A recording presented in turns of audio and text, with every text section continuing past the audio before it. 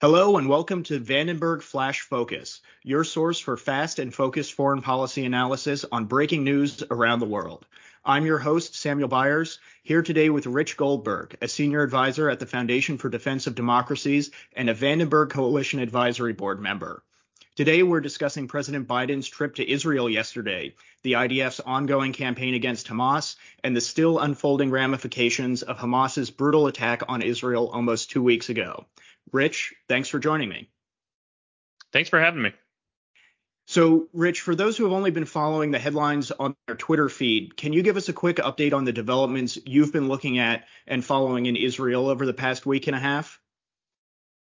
Yeah, obviously our hearts continue to break for the massacre that occurred a week and a half ago at this point. And, we continue to reflect on the victims and the stories that come out of just horrific things that we keep hearing.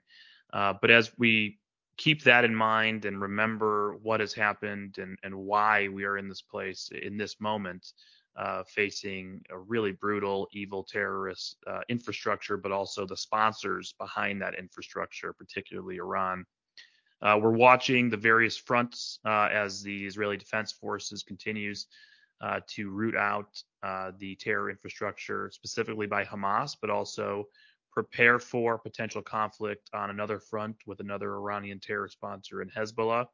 So we've been seeing a pretty steady airstrike campaign by the Israeli Air Force, targeted strikes, searching for various command and control nodes, political and terror leadership of Hamas, no distinction being made anymore. In past years, we've thought about a political bureau and a military wing that Hamas claims to have. Obviously, our laws, we designate Hamas in its entirety as a terrorist organization, but they view themselves or claim to have two separate parts. And in the past, the Israelis have actually honored that distinction to still have a dialogue with the supposed political side. That's off the table now. We're seeing political leaders, quote unquote, being targeted as well. At the same time, obviously, we see the U.S. Pushing for humanitarian corridor. There are issues there that I'm sure we can talk about. And then the northern front is not quiet. It is very active. There is constant anti-tank guided missiles coming across the border, rocket fire coming across the border from Hezbollah. There have been attempted infiltrations from Lebanon. We've seen Iranian movements attempted in Syria towards the Israeli border, and the Israeli Air Force is responding there with, at this point, we would call it proportional responses, targeting various Hezbollah sites when they are attacked. It is still relatively low scale, not the kind of massive front opening up that a lot of people are afraid could happen in the coming days. And we're watching the broader intel picture still. What is Iran doing? What is their role here? Pushing their proxies to continue the fight, pushing Hezbollah potentially into the fight. What might happen in the West Bank? We saw some protests erupting, violence starting to spark up that night of the false reports about a hospital being struck. It was the parking lot, and it was struck by Islamic Jihad rockets, not by Israel. But, that becoming suddenly a pretext for people to come out into the streets in the West Bank, in Jordan, in Lebanon. So really a combustible situation, clearly with somebody orchestrating this, a much broader campaign from above, obviously the Iranians. A lot of talk about the cell that Iran runs in Beirut, where they coordinate Hezbollah, Hamas, and Islamic Jihad together. And last but not least, also watching the possibility that there could be incitement to violence within Arab-Israeli communities. We saw this for the first time back in 2021 when there was a string of violent actions incited by either ISIS, Hamas, Iran. It was never quite clear who was behind these attacks and what has truly been for decades very peaceful living between Arabs and Jews within Israel.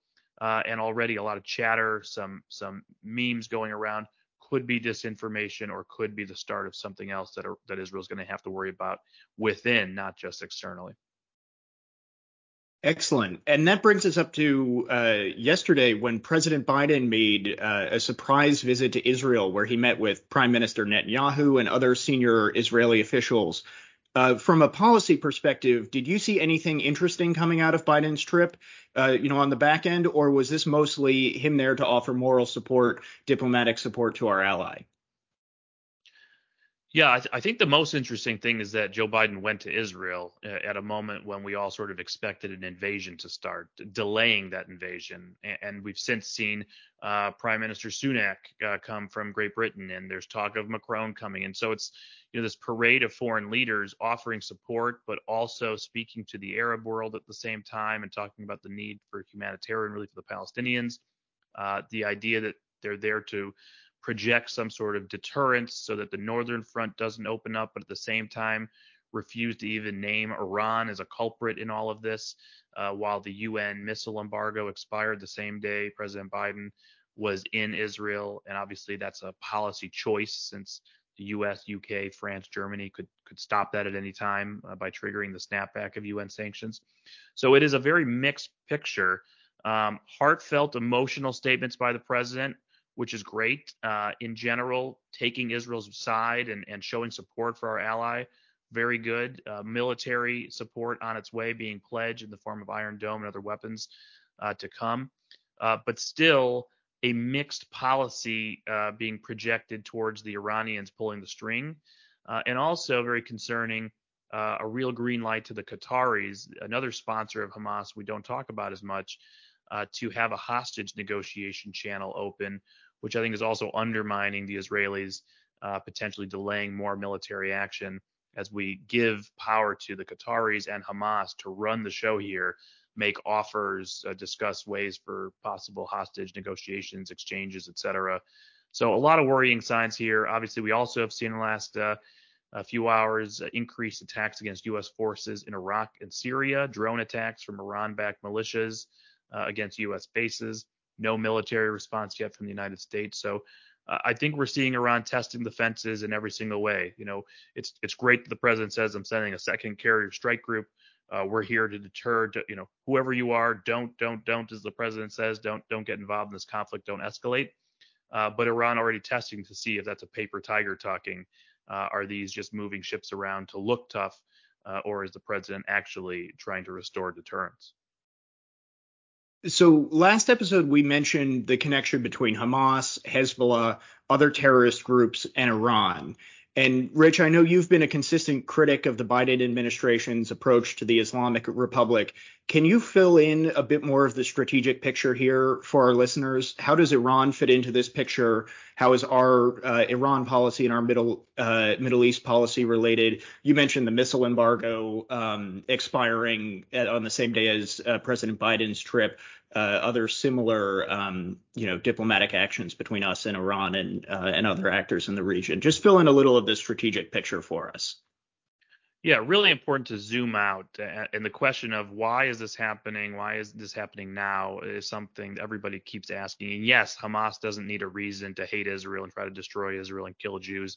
That's their entire MO. That's why they were founded. It's in their charter. And yes, Iran says death to America, death to Israel. It doesn't need some excuse any moment to continue trying to kill us. That's what they do. We just refuse to recognize that sometimes. But this is a moment where we have started to breathe oxygen back into that entire Iran threat matrix. And what I mean by that is rather than applying pressure and trying to squeeze resources from the regime, rather than making sure the regime fears a credible U.S. military threat if they were to cross any nuclear threshold or terrorism thresholds, they see a very different posture from the United States going back, obviously, throughout the 2.5-year period of the administration pursuing a return to some sort of nuclear deal, but especially in the last few months, starting in May, offers to start opening up cash just to get the Iranians not to enrich to 90% weapons grade uranium. And we saw all summer $10 billion move out of bank accounts in Iraq to Oman for Iran's use. We don't talk about that 10 billion today. We should. We don't know what's happened to that 10 billion. There's $6 billion we do talk about that was attached to that hostage deal, moved from South Korea to Qatar. We've seen a surge, billions and billions and billions of dollars worth of oil revenue, allowing Iran to export hundreds of thousands of barrels per day more to China, and clearly a nod to China to allow that to happen. There's possibilities of talks at the IMF as well. We mentioned the missile embargo, allowing that to expire, showing fear and weakness that we're not willing to trigger the snapback of UN sanctions because we're afraid of what Iran might do in response. The Iranians see all of that and they say, okay, great, the Americans are off the board. We have deterred the United States of America. We're now in a protection racket with the U.S. They had already cut a similar deal with the Saudis earlier in the year that China had brokered. The Saudis sort of say, hey, we'd love to keep, meddling in Iran and trying to deter the Iranians, our mortal enemy, but we keep getting missiles raining down from Yemen from the Iran-backed Houthis, and America is nowhere to be found to help us. MBS is supposed to be a pariah. Missile defense has been pulled out. So they cut a deal. Well, now the Saudis are off the board. So who's the only country left in the world that is taking the fight to Iran, inside Iran? Sabotage attempts, assassinations, things blowing up, drone attacks that you've seen in the last year or two. It's Israel. It's Israel. And so Israel has been trying to shift this paradigm to focus on the head of the octopus rather than on the tentacles of the border to try to push Iran back on its heels. But Iran now getting all the cash infusion, seeing strategically they are freed up by the United States and Saudi Arabia, can focus all their energy, resources, and attention on what they call the Ring of Fire, the terrorist groups they have built to surround Israel, and start really ramping up their escalation there to bleed Israel out, put Israel back on its heels, not allow them to meddle inside Iran's borders, and who knows what they want to do next on the nuclear program as a result. So that is the context of what's happening here. And when we try to disconnect our Iran policy from a Hamas policy or a Hezbollah policy, we run into a complete strategic failure, because you can't be saying I'm against the subsidiary, but I'm going to pour more money into the parent company. That doesn't work. It doesn't even make sense. You have to be applying pressure to both places at once, and certainly never take your focus off the head of the octopus in Tehran. Bringing us back down from the strategic level, to the situation on the ground, Hamas currently holds about 200 hostages in Gaza who were captured during the terrorist attack into Israel on October 7th, and that includes about at least 17 U.S. citizens. And both of those estimates continue to be revised upwards as more information becomes available. What should the United States be doing to ensure American hostages are returned home safely, along with Israelis, along with the citizens of our other allies? Listen, my heart breaks for every parent, sibling, child, any family or friend of anybody who is in captivity at the moment. As I thought over the past weekend, as we were heading into a weekend here, in relative calm in the United States, there were a lot of people heading into a weekend of hell, a hell that they can't escape from. And so what I'm going to say is not easy, and there's a lot of emotion involved. It's difficult to separate the human emotion of hostages and hostage taking from national security policy and what makes for good national security policy and what makes for bad national security policy, and how you achieve your objective of freeing those hostages while they are alive as quickly as possible. And I would say this is, the number one leverage point that Hamas has, that Iran has, that its allies have over the United States, over Israel. I think it has a big part to do with the delay in the military operations you're seeing. But in the end, the question is, how do you approach a situation like this? Do you engage in negotiations with terrorists? Do you, on the one hand, say, this is a group that is worse than ISIS and they must be completely destroyed? But hey, let me take your phone call. Let's talk about it, because I'd really love to give you some money or some prisoners or whatever else. And we're not going to attack you. And we're not actually going to wipe you out so long as you give up our hostages. Those are antithetical concepts to hold in your head from a strategic level, from a national security perspective. And so I would argue that our hostage negotiation approach as a country has been broken for a long time.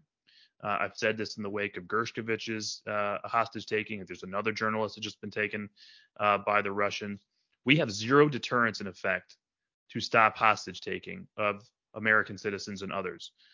Obviously, our European friends have been paying ransoms for many years, and it undermines everyone when they do that. And we try to stop it, but we can't always stop it. But we can control what our policy is. And to me, if there is a sponsor of Hamas that has leverage over Hamas, or of Hamas leaders who are not in Gaza, and can be put to a choice so that they face tough consequences if they do not get our hostages out unconditionally, immediately, within 48 hours or whatever deadline you want to give. And then the following things are going to happen. That's the approach we need that we're not getting. So what does that mean? If I were in charge, I would say, and by the way, the Congress can just push this forward tomorrow if they want to. I would say to Qatar, that's hosting the leader of Hamas, Ismail Haniyeh, in Doha, that hosted a summit between Ismail Haniyeh and the Iranian foreign minister over the weekend so that they could coordinate how they were going to undermine us and hurt us and hold our hostages right under our nose. Outrageous. This is a country where we have a major air base, the Combined Air Operations Center, the CAOC. This is a country that is a major non-NATO ally of ours, designated by the executive branch. This is a country that enjoys a lot of prestige in the United States that can be taken away in a second. Investments, endowments at universities, think tank investments, all kinds of stuff. Qatar Airways, their soccer brand, all this stuff. Now, I don't want to let Turkey off the hook here. They're also an ally of Hamas. They also have a Hamas office. And so a lot of the things I'm going to say apply to Turkey as well. But Qatar has much more to lose. Qatar can be deterred.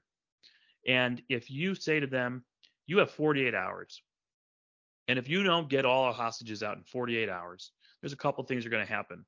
You're going to be a designated state sponsor of terrorism. We're going to start the process of moving our base from Al-Udeid to UAE or any other country that'll take us. And I bet the UAE would take us. We're going to close our airspace to Qatar Airways. We're going to freeze all assets of yours in the United States. Like, they are holding Americans. And Qatar is hosting the people who took them. So I have no qualms squeezing them like crazy right now. I think it's outrageous that instead of doing that, we're saying, hey, can you help us? We'd love it. Oh, we so value your channel with Hamas, right? That's working against us. It undermines Israel's military posture. It actually undermines the hostages' chances of getting home safely. And secondarily, you know what else we should be doing? Whether it's the Israelis doing this or us doing it or the Brits are doing it all together because all of our citizens are taken hostage right now. Any member of Hamas, any leader of Hamas that is in Doha or in Turkey, in Ankara, is fair game.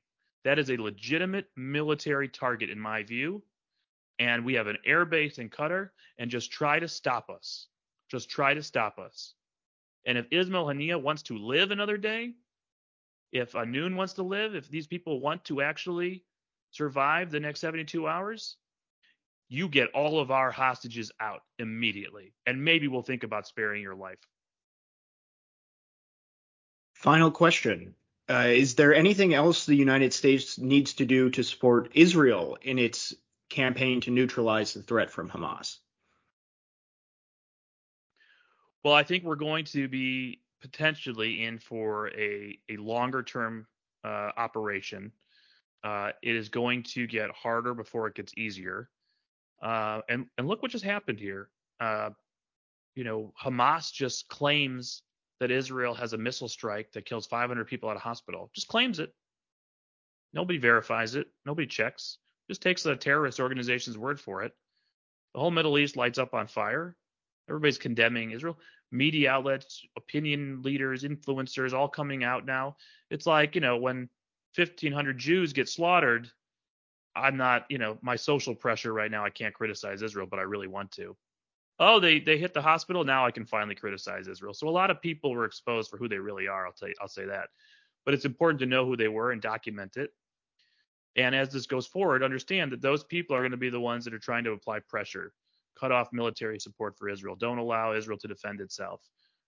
All of that needs to be completely thrown out the window and focus on what matters. A democracy under attack that just had its own 9/11 on steroids on an Israeli level, and the legitimacy, the justice, the lawfulness of an operation to uproot that terror infrastructure and potentially other parts of Iran's terror infrastructure as well. So provide Israel all the things it needs to defend itself, all the things it needs to go on offense against that terrorism, and support Israel in delivering a credible military threat to the sponsor in Tehran. Rich Goldberg, thanks for sharing your expertise with us today. And thank you all for listening to today's episode of Flash Focus. If you enjoyed this episode, be sure to subscribe, rate, and leave a review on your favorite podcast platform. Flash Focus is a production of the Vandenberg Coalition. To connect and stay up to date on our work, follow our account on X @VandenbergCo, or visit www.vandenbergcoalition.org to learn more and subscribe to our weekly newsletter on foreign policy and national security, Beyond the Water's Edge. Until next time, I'm Samuel Byers, and this is Vandenberg Flash Focus.